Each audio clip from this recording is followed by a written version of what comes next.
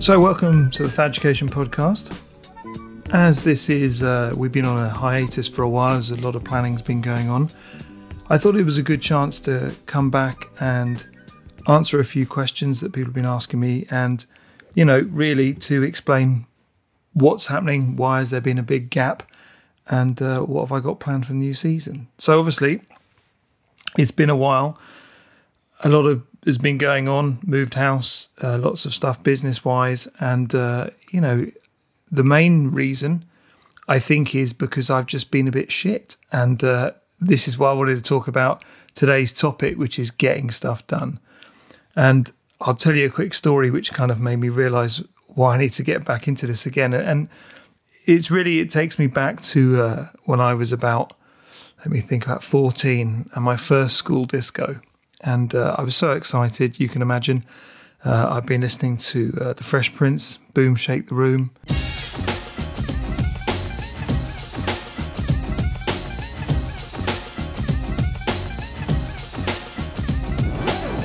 back up now and give a brother room. The fuse is lit and I'm about to go boom. Mercy, mercy, mercy me. Oh, my life was a Bizarre Inc., all these other classics. And it was a big deal. It was going to be my first school disco. Apparently some of the girls from my primary school were going to be there. I wanted to look sharp. I was wearing probably clothes far too big for me, classic kind of early 90s look.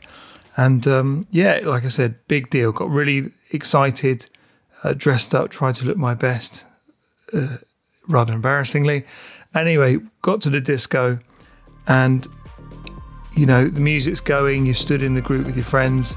On one side of the school hall, on the other side, there's a group of girls, and in the middle there are kind of teachers making sure that we're keeping apart and we're being respectful and all that kind of stuff. And I spent nearly the entire disco looking at the girls I wanted to talk to, kind of swaying side to side, while trying to avoid my mates just giving me dead arms and mucking about. And I don't know what I was thinking, but I was basically trying to wait for that moment where I could kind of go and dance to the cool song that I'd been listening to and getting ready for. And I spent all my time waiting, going, is this the song? No, I'll wait a bit longer. Okay, what about this one? No, I'll wait a little bit longer. And as you can imagine, what happened was the song never came on, the disco ended, and it was time to go home. And I hadn't done anything. I'd barely talked to any of these girls. I hadn't danced with them.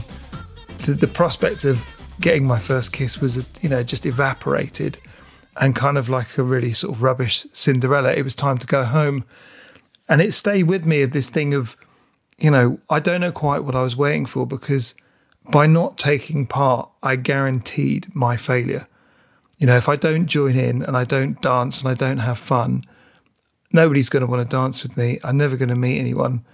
So it's never going to happen. And so this was the lesson I learned. You know, if I don't take part, I guarantee failure. So it's better to take part and have fun and try, because you're more likely to, you know, be successful. And the reason why this is important is years later, when I met my wife, I happened to be in a club, Christmas Eve. I was wandering around and I saw her there, and I didn't delay. I didn't wait to kind of for the perfect moment, or to like, maybe I'll get another drink and build up confidence or whatever it was.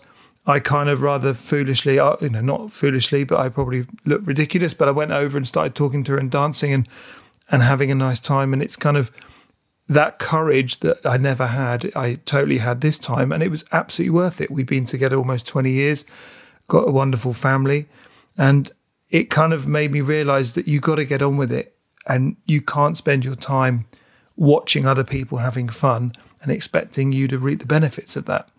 And this, you know, brings me on to why I've kind of relaunching Faducation with a lot more focus. And I wanted to share with you, I've got a lot planned for the next few weeks. I'm going to commit to this fully.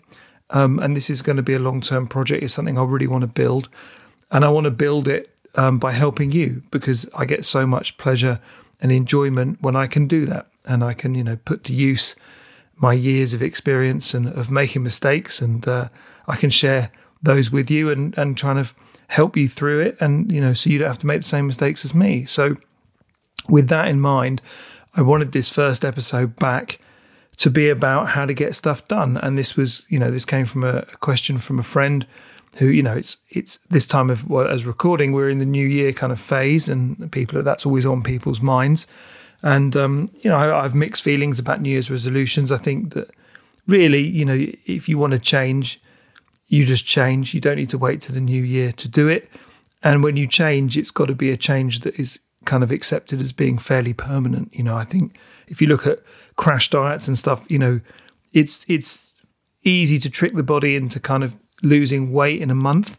But as we all know, when we slip back into bad habits, the weight often comes back. And that's because we don't change our lifestyle and how we behave and our eating habits. And I think if you're going to get stuff done, you've probably got to, you've definitely got to commit to changing things and actually adopting a new way of working, a new way of behaving, and forming those new habits to give yourself a chance of success. So when he asked me, what are the things that I feel that I've done that have really helped me in becoming more successful, this is what I told him. And so I wanted to share with you kind of those tips and things which I felt were useful, because like I said, if you're getting going again, or you're like me and you want to kind of really commit to something and actually stay with it, these are the things that have helped me, certainly professionally, kind of be successful. And so I'm going to share them. So first of all, I will say you have to congratulate yourself for starting, because wanting to improve is the hardest bit, because it's so easy to dream about it and then lose focus and then change our mind. I think Joe Rogan calls it the inner bitch, where you're kind of like, well, we can exercise tomorrow, or we can start that another day, or you can take it easy, you don't want to injure yourself. It's this mentality that we all have to sort of take the easy approach. And because of that, it's very easy to make excuses and talk ourselves into accepting that we should start another time, or maybe tomorrow, or another day, or next week, or next month, or a new year, and whenever. So if you're genuinely committed to starting and improving what you're doing, I'm tremendously proud of you and very excited for you, because this is going to get very satisfying. So the first bit is to congratulate yourself for starting, because, like I said, this is the tough bit. You also have to accept that there will be a lot of setbacks and a lot of failure. There is a phrase which I think I read, I think it might have been Will Smith, it probably wasn't, but he said, if you're not failing, you're not trying. And I know I completely agree with that, because by its very nature, if you try to do new things, you're going to fail at them. Humans learn slowly through failure. This is anything from language to cooking to playing an instrument, to all of it takes a lot of time. And along the way, there are a lot of mistakes to be made, but the mistakes are the teaching points, so that, you could reframe them as they're not mistakes, they're teaching points. So we need to accept that there will be lots of teaching points as you do this, and you'll need to sort of adjust as you go, but that's fine. Like I said, if you're comfortable with that and you make peace with it early on, it makes sticking at it much easier, because, if you fall off the wagon or you kind of have a setback, that's okay. You just go, look, today it wasn't going to happen. That's fine. I'll start again tomorrow. And that kind of slow and steady kind of consistency is what underlines everything and is the key to success when you're doing this. It's important to reward yourself. So when you do something good, or you achieve a goal you set, or you've actually made significant progress, really take time to appreciate that and celebrate it. If we have rewards helping motivate us, that's massively, really, really helps. But also it's very tempting to kind of move on and get the big thing done and what's next on the list. And one of my biggest general regrets about me and my personality is that I'm very quick to move on to the next thing. And the highlights just become something you go, oh yeah. And you look back on it and you're like, well, that was actually quite good. But in the moment, I chose to ignore it, which is stupid. So my other point is make sure that you take time to reward yourself and celebrate these things, because if you can do this, you're one of the very few, because so many people fail. So that's massively important. It's also important to remember that habits take, on average, between 3 to 4 weeks to really form, and that's like consistently every day doing something. It will take you a long time to sort of get into that. So it's important to be realistic about your expectations of what this will take and what it will look like. But if you can be consistent and you can aim to kind of, even if it's just doing the same thing every day for 3 weeks, you'll be amazed at how eventually that will really kick in. And this can be anything from doing exercise, taking a walk, running a 5K, cutting sugar out of your diet. There's going to be a tough bit in the beginning, but once you get used to that, you'll be amazed at how actually you quickly adjust. And after 3 weeks, your kind of new habits will be built in. So that's important to kind of manage expectations. A couple of techniques which I've found helpful. There is the 5-second technique. I can't remember, this lady has written a book on it, but what it revolves around effectively is whenever you want to do something, or more realistically, you want to do something you shouldn't, or you don't want to do something, you think about it and you count down from 5. So you go 5, 4, 3, 2, 1, make a decision. And the counting down forces your brain to understand that a decision has got to be made. And the 5-second delay allows you to weigh up, do you really want this biscuit? Do you really want to lie in, or should you get up and do stuff? And that thing that allows you to remember like why you're doing it. And then you, at the end of the 5 seconds, you can go, okay, I have to make a decision. And that decision will be to carry on with what I'm doing and not be lazy. And this very simple technique is great, like I said, for kind of, if you want that biscuit and you do this and you decide, you know what, no, I shouldn't have it, that's fine. To add to that, I would say set a timer for 10 minutes. If you feel that after 10 minutes that, yeah, I really want that biscuit, have it. We don't want these kind of things we used to enjoy becoming a problem. So it's okay to give in to things like biscuits and maybe lying in, or maybe not exercising today. That's okay. We don't want this to become like oppressive. And the final thing, I'll tell you a story about Jerry Seinfeld, which is when he was starting out as a comedian, he wanted to get better at writing. And obviously, if you get better at writing, your comedy improves. But the key is the writing. But writing is hard, particularly, if you're a comedian who's kind of, always aware of what's going on and you struggle to concentrate, it can really affect your career because you're not putting in the hours writing, therefore you're not developing.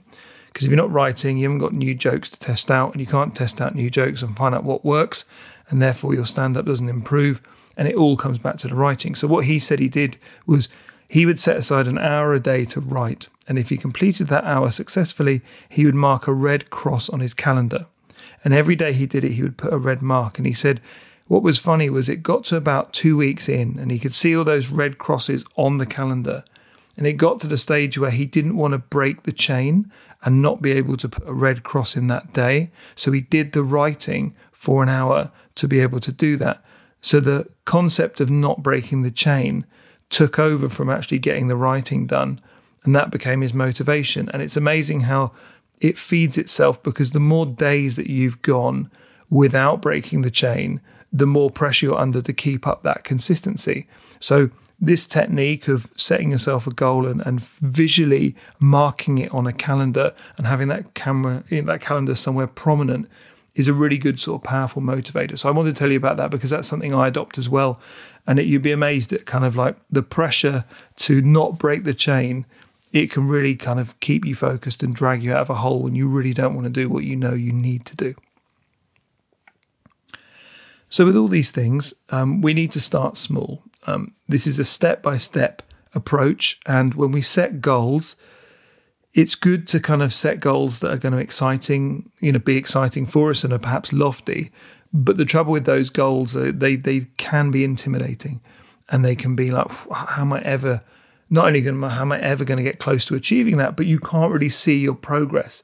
If you're looking to set a massive goal, or say grow your following online, the problem you're going to come up against is the goal always seems so far away, and you're going to end up looking at that goal, comparing other people to you and seeing how far along they are. And that kind of compare and despair is disheartening, and it's going to kill your enthusiasm. So it's so important to kind of ignore everyone else and really focus on like, what are you doing in the moment, and know that if I put the approach in today, and I'm slow and steady, I'm going to make that progress over time. And then I can step back and look back at how far I've come and be proud of myself. An example of this approach is there's an American college coach called Nick Saban, and he has this thing called the process. And what he does is when he coaches his players, he doesn't think about winning the league title at the end of the season. He doesn't even think about winning the match. He breaks everything down to the individual play, and it starts with training. So in the training sessions with American football, each play is probably about 10 to 15 seconds, and it's quite kind of broken up. But within each phase of play, all the players have a role to do. And what he'll say to them is like, look, I just want you to give me 100% for the next play. Don't worry about whatever comes after that. Don't worry about what came before it. Just focus on that play and focus on doing it to the absolute best of your ability. And when he puts it to his players and say, can you give that to me? They all can say yes, because we can all, commit for a very, very short period of time to focus in the moment of what we're doing. But what happens is if you're doing your training, and if you look at an average session, let's say an average session is like you're giving on average 65% effort, and you're doing well, it's a good session. If you're trying to give 100% with every play, that 65% is going to end up more like an 80%, because we can't be perfect every time, but we can certainly try harder. So if therefore your kind of performance in training is improving because you're breaking it down in a very, very step-by-step process, which means the training sessions overall are better. You apply this to a match. If you're giving 100% for every play, there's a good chance that you're going to be doing better than the opposition. And if you're doing better than the opposition on every play, you're probably going to win more points. Now, if you're winning more points than the opposition, you're probably going to win the game. And overall, if we extrapolate this out, if you're winning more games, you're going to win the league. But it all starts with the next play. Only focus on the next play. Don't get distracted by the result. Don't look at the scoreboard. Just keep your focus on the next play. And I tried to illustrate this with my son, and he had his sports day. And I said, look, we can all dream about where we want to end up at the end of the day, but all you can affect in that moment is the event you're taking part in. So when you're doing the long jump, there's no point thinking about, oh, I've got high jump next, because you're not taking part in that yet, or I've just finished a 100-meter sprint and worrying about that. The key is to focus and give 100% to the event that you are taking part in at the moment. And if you do that each time as you continue throughout the day, you will do far better than constantly looking at your totals against someone else's and kind of thinking about, well, I'm really good at high jump and that's coming up, so I'll do well at that. And it doesn't matter. You're getting distracted. You're getting in your own head. And we need to think about that when we're doing this. We need to think about, if I'm going to focus and write for an hour, or I'm going to exercise for 20 minutes, whatever our sort of goal is, or whatever activity we're doing that we want to work on, whatever we want to get done, take this approach. Focus on doing that next task, however small, with 100% effort. The next email you send, the next social post you make, the next phone call you make, the next set of press-ups that you do, the next chapter you read, the next paragraph you write. Focus on giving your 100% attention to that, and then you forget it. And then at the end of the time that you've been working on towards this task, you will see how it's so much better than what you would have done normally. And I promise you, if you take this step-by-step approach, it's so easy to apply, it's so easy to do well, and it's so effective. So that would be one of the things I'd want to focus on. Go step by step, follow the process, and I promise you, you'll be as successful as Nick Saban. When it comes to temptations, the question we need to ask ourselves is, what do I want versus what do I need? And knowing what you need versus what you want is going to be crucial, because it's very, very tempting to say, well, I want this, so I'm going to get it, versus, no, actually, I really need this, so I'm going to get it. And with all these things, you need to have a clear focus on doing things and buying things and being involved in things and spending time with people who are going to have a big impact on you and your business. So it's boring, but sometimes you go, well, what I would like What I want is a new camera, new lights, new microphone, new chair, and like a new little recording studio for my podcast. But actually, to do my podcast, what I need is just a mic plugged into my laptop like I'm doing now.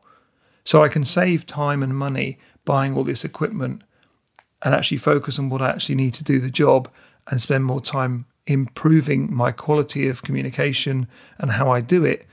That's going to make a difference in me and my business. And this phrase is called eating the frog. And it's the one thing, if you plan out what you want to do in a day, you write down what is the one thing that if you did only that in the day, you would still be proud of your progress in the day. And that's called eating the frog. And so it's so important to become comfortable with eating the frog and to know what that frog is. So if you can identify the one horrible task, which is probably admin related, make sure you get it done. Eat the frog and then be proud you've eaten the frog afterwards, because it's eating those frogs, as the book says, they're the things that move the needle in your business and actually move you forward. It's far more tempting to avoid having to do that and make yourself, busy with busy work, when actually we all know kind of what we need to do versus, what we would like to do. And knowing that difference and asking yourself that question and being honest with your answer is going to really make a difference in when it comes to kind of planning and prioritizing what you do. So when it comes to planning, I've always found that the biggest thing that would ruin any plan that I wanted to do was thinking time. Nothing is worse than kind of deciding, okay, right, I'm going to work now. What do I need to work on? Because you waste time thinking about first, what do I need to do? Then I need to weigh up what's important. What do I want to do versus what do I need to do? I'm always vulnerable to actually being tempted away and doing sort of busy work. Then I've got to get all the information and resources I need to do that work.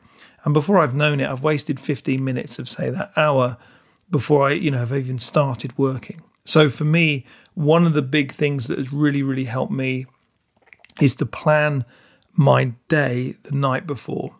I'll sit down and I'll get, I have it on a page in Notion, and I will basically break down the day in hour-long chunks from, say, I think normally it's from 5 or 6 in the morning all the way through to 9 at night. And I will block in each hour a task to do. And when I go through those tasks, I need to prioritize which are the most important. So as an example, and we'll talk about goal setting a little bit later, but if you're doing goal setting, this is where you would kind of be putting in the relevant tasks that need to be done in order to achieve those goals. But if not, you're going to have the bit where you go, okay, I've got to eat the frog. Where's that going to go in the day? What meetings do I have? Where are they going to go in the day? What other kind of commitments do I have, like family time? So school runs, dinners, homework, they're going to go in the day. Am I going to do exercise? Where's that going to go in the day? So once I've done all of this, I'm then going to work out like what time are they going to come? What is the most important thing? And what time am I going to do it? So I always have, say, an hour for admin. I hate admin. Admin is phoning people, emailing people, following up, chasing invoices, all that kind of stuff. I hate that, but I always kind of have an hour for admin every morning because, look, these are the things which keep everything ticking over. So as much as I hate doing them, I'm proud that I have done them. So this would always be how I would plan out my day. So as long as I've made time for exercise, my family, my admin, my frog, and then the tasks in my business, I know that my day is going to be fairly productive. And sometimes I'm able to say, no, I'm only meant to do 1 or 2 tasks today because they're going to take me a long time, but they are very important. So in my list, you might see the same thing repeated. So this might be like create a landing page for a course I want to do. Because I know that a landing page, you've got to design it, write the copy, find the images, get it all built. It takes time. So like throughout the day, I'm going to keep coming back to that task to make sure I don't get distracted. And what this does, and I check this list throughout the day because I need to remind myself of what I'm getting done and what I need to do. Because quite often, I can easily get thrown off. Someone will phone me up. I'll have to do something which I didn't realize. I'll get interrupted in some way. And then you lose focus. So The analogy I like to use, it's like a bowling ball. When you go to a bowling alley, they put the little things up at the side to sort of keep the ball heading down to the pins. I lack the discipline to bowl the ball straight down the middle without any assistance. If I don't have those walls up, I'm going to go into the gutter, lose focus and achieve nothing. So what this does, by constantly sort of checking in, it keeps me, it's like me bouncing off on those walls. So I'm just like bang, bang, bang. And I keep focused and I bounce down the lane and I get done what I need to do. So that comes from relentlessly checking in on myself, seeing what I'm doing, and from that plan that I've already made the day before. So it's really that simple. The night before, quite often, I will look over my list and I'll create a new one. And if there are things that need to be carried over, they'll be carried over. But I actually find that moment of planning really quite enjoyable, because it gets me I can go to bed clear on what I need to do tomorrow. And I know that I'm not wasting any time, and my thinking time has been done when it's quiet and there are no distractions. So my day is fairly optimized and fairly efficient. So that's always a great thing to do. Plan it the night before, have a daily planner, and then block in everything so you take it all seriously and you make time for things that matter, like family, like exercise, like development. You might want to be learning a course. So every day, if you spend an hour reading books or doing some, watching course videos, all of this is, you're making time for your development, and it doesn't dominate the day, but like cumulatively, all these kind of marginal gains really build up over time. When it comes to actually doing the work, whatever you're doing, it's very important to create an environment that is built for focus.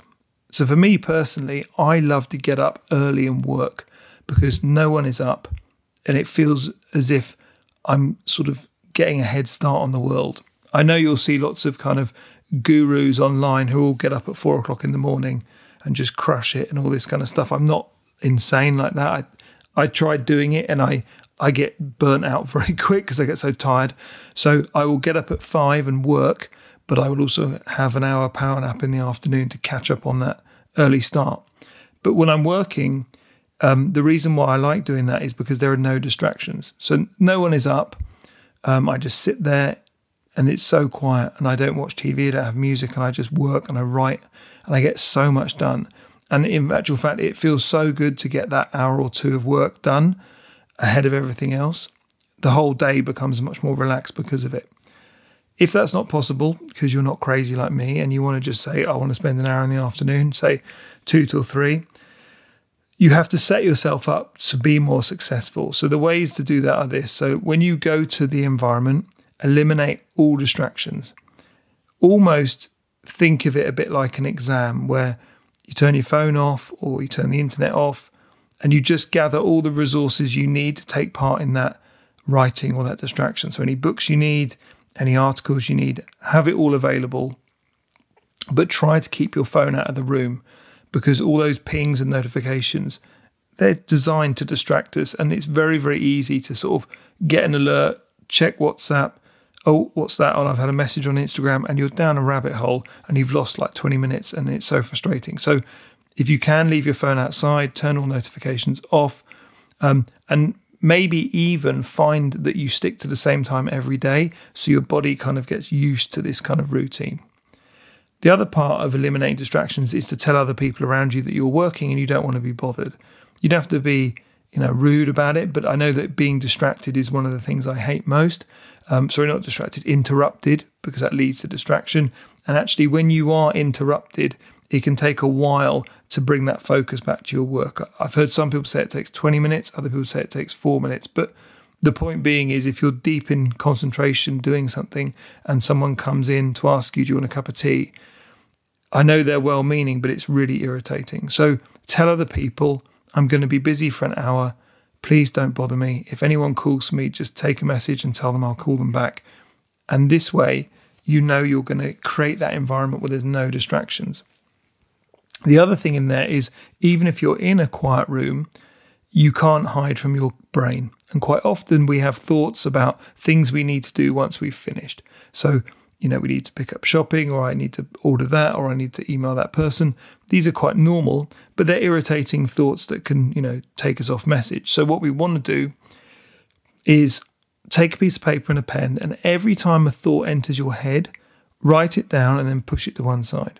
Because now when it comes back into your head again, you can dismiss it with confidence, knowing, well, I'm not going to forget it because I've written it down. And that technique is very good at quietening the mind of all those kind of side thoughts and daydreaming thoughts. So if you implement that, what this does cumulatively, it means that you're setting yourself up for success because you're focused when you go in. No one's going to interrupt you, not even yourself. And then you're going to stand a better chance of actually getting a lot more done. When it comes to doing that, one of the other things that I like to talk about is your physicality, and how you feel matters. So when you do these things, it's really worth paying attention to how we are as people. So if you are hungry, that's going to be a distraction. So you want to have made sure you've had something to eat. If you have eaten too much, you're going to get sleepy. If you've had something sugary or you've had a coffee, at some point there's going to come a crash. So you want to make sure you time it so that the sugar and the caffeine is kicking in to give you the energy to go through that hour. Same as with water. If you're dehydrated by, if you're dehydrated by 2%, it can affect your ability to concentrate by 10 to 20%, which sounds crazy, but I know from my coaching days, the biggest problem with players is when they're, exerting themselves on the field, they sweat a lot, they get dehydrated, and the first thing that goes is their mind. They can't concentrate, they switch off, their positional sense goes, they're not observing the match, then their technique goes, and then they just have to be substituted. So it's the same thing here. We want to be hydrated, but not too much that we need to keep going to the toilet, but it's definitely something to be aware of. So maybe an espresso and a glass of hot water is a good thing to consider just before you go in. All of this is going to give you energy. You don't want to peak, like I said, you don't want to have caffeine or sugar highs because there will inevitably be a crash. And then you're going to look at like kind of how well slept you are, because if you are tired because you've been up early and you're trying to focus, you're just going to switch off. A quiet room, if it's too warm and you're feeling a bit sleepy, you'll get drowsy really quick. So being aware of your physical state and making sure that you are fed and watered and rested and focused, it makes a huge difference to how you can perform. And if you think a bit like an athlete and take it seriously, you're going to put in a much better performance when you're much better prepared. After you've done all of this, at the end of the day, it's so important to reflect on the day, to try and learn about yourself and refine what you did so that you can improve for the following day. We kind of want to build on this so that we're continually improving on what worked and what didn't.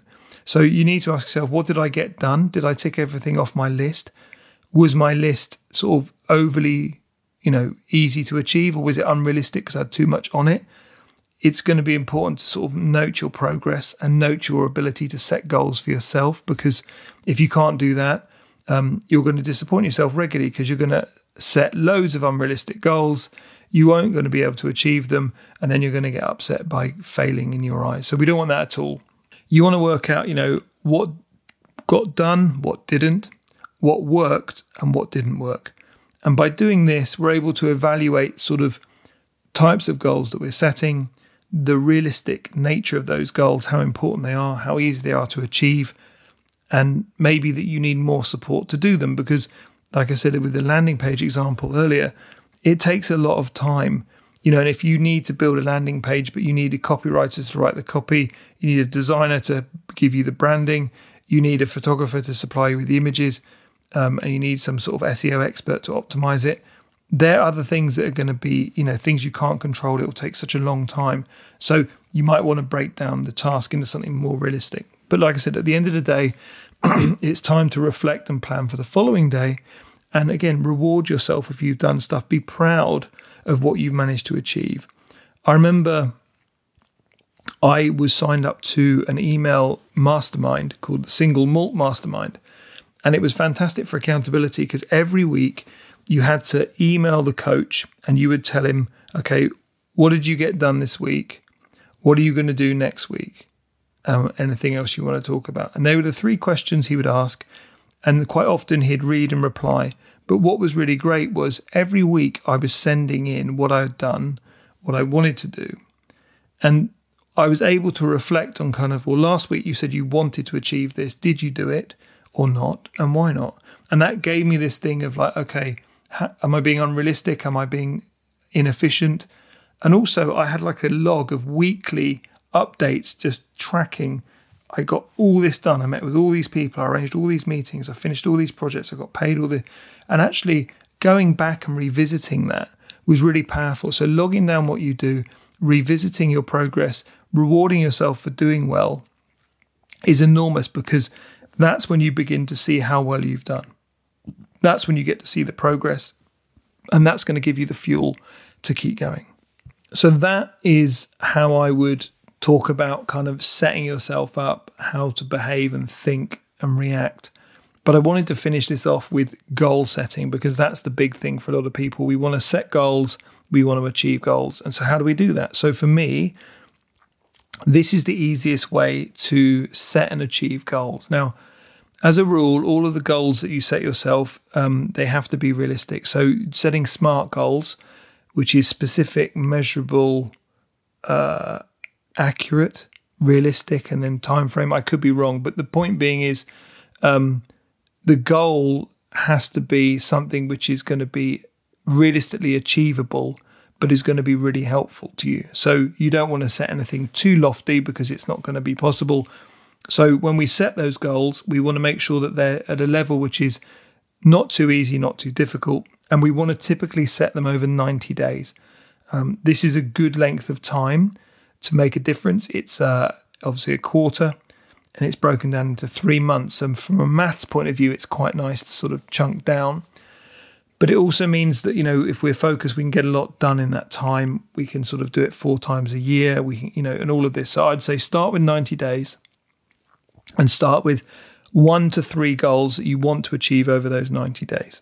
And what you're going to do is I want you to chunk the tasks into little smaller gaps. Like we talked with the process, we want to break it down into incremental amounts that we can focus on and deliver. So the first thing to do is to take that 90-day goal and break it into 3 30-day milestones, so that from day 1 to day 30, you're going to want to have hit a milestone by day 30, a second milestone by day 60, and the final milestone at day 90. Now, by doing that, we can look at what our goal is, and we can reverse engineer the steps backwards over 12 weeks, over these 90 days, to see where we are now. And if you begin to outline all the things you need to achieve and do in between starting and achieving the goal, you'll be able to chunk them down into thirds. We are going to go, okay, by a third of the way through, I should have achieved this. By 2/3 of the way through, I should have achieved that. And by 90 days, I should be finished. So by doing this, we're beginning to build a timeline of stuff that's going to need to get done. And we're beginning to break down the project into achievable chunks, which make it much more manageable. So from that 30-day milestone, we're going to give 4 weeks to each of those, and we're going to break down into weekly goals. So every 4 weeks, we'll hit our milestone of about 30 days. And therefore, every week, we're going to need a goal that we hit. So we hit 4 goals in a month. So that's the 12 goals over for the 12 weeks over the 90 days. So what we're doing now is we're looking at, okay, from when we start to the first milestone, what are the 4 weekly goals that I need to hit in between those 2 dates? And then we continue to do this for the second 30 days and the final 30 days. So we're getting more granular as we go, more specific in what's required. And we're breaking down these weekly goals. So we know that every week, at the end of the week, I need to have achieved this and be in this position. Because if I do that, then I will hit my 30-day milestone. And if I've hit my 30-day milestone, I'm more likely to hit my 60-day milestone, and therefore I will achieve my 90-day goal because I'm consistently hitting these goals and milestones. In order to hit those weekly goals, we need to chunk it down for the final time into daily tasks. So with each of those weekly goals, we're going to break them into 7 daily tasks that need to be done in order to hit that goal. So in total, you're going to have about 28 to 30 daily tasks in between each of those big milestones. And by doing this, we can take a project which started at 90, went to 30, 3 30-day sections, into 12 weekly goals, into, whatever it is, 144 daily tasks or whatever it would be. Oh, sorry, it's 90 daily tasks, what we're talking about. 90 daily tasks. Now, the reason being is it's the principle of its accessibility. If my weekly goal was, for example, set up, let's say, build a website homepage, like design one page on a website in a week. Okay, and over that month it was to finish the website. So I'm going to go, if I do one page a week, and then at the end of the 30 days I've done a 4-page website, I'm happy with that. So let's go, right. So my weekly goal is to design the homepage. How can I break that down? Well, the first thing is going to be, I'm going to wireframe the homepage. Then I'm going to write the copy. That's the second goal. The third is I'm going to source the images. The fourth is I'm going to design all the look and feel. The fifth is I'm going to start building it in the software. So then I'm going to go back and I'm going to go, so the fifth is I'm going to apply the branding. The sixth is I'm going to apply all the copy. And the seventh is I'm going to apply all the imagery. So by the end of that week, I've kind of prepared everything and applied it, and I've built that homepage exactly how I want. But when you think about it, if your task for the day is to, put in the copy that has been written by you or someone else, that won't take long. But it's a good thing that's moving you towards that goal. You've just broken it down. Same way if you were cooking a recipe, you don't just sort of, to get to the finish of a roast chicken dinner, there's a lot of work in between, but actually peeling and chopping carrots isn't hard, and it fills within a kind of logical sequence of preparing the roast. Or if you were, say, building a Lego project over 90 days and you had 90 pages of instructions, every day you just add a couple more bricks and move on. So this is the same approach we want to take here. So like I said, to recap on all of this, we start with 90 days, we break it down into 3 30-day milestones. In between those milestones, we want to get 4 weekly goals, and in between each goal, we want to get 7 daily tasks. And then by the end of it, we'll have 90 daily tasks that we have to do every day. And then when those are your tasks, when you're planning your day the night before, you write down the task you have to do that day and fit it into your schedule. And then you can have the peace of mind of saying, well, if I focus on doing that task to the best of my ability, and I just focus on only that, I know that when all these 90 days are added up together, I will have achieved my goal. And that's how you combine goal setting with getting stuff done. And that's how I do it. That's how I work. It's been really helpful for me. And like I said, the way it works is to be organised and thoughtful and to not be too tough on yourself. It's so important that we if it takes you a little bit longer, it's not a problem. As I said in the beginning, the important thing is you're trying to improve what you do. You're not just sort of giving in and kind of dreaming. Remember, you don't want to be like me at the school disco, watching, waiting, swaying from side to side, waiting for the cool song to come on. Don't be me. Jump in, try your best, try out your best moves, try a few chat-up lines. Yeah, you're going to fail, but you know what? The more you try, the more lucky you're going to get. And if nothing else, you're going to have a great time doing it. So this is how you do it. Best of luck with everything. If you have any questions, I'm always available. You can email me, thad@thaducation.com. I would always encourage you to join the Facebook group, sign up to the newsletter, and share this podcast if you found it useful. Best of luck.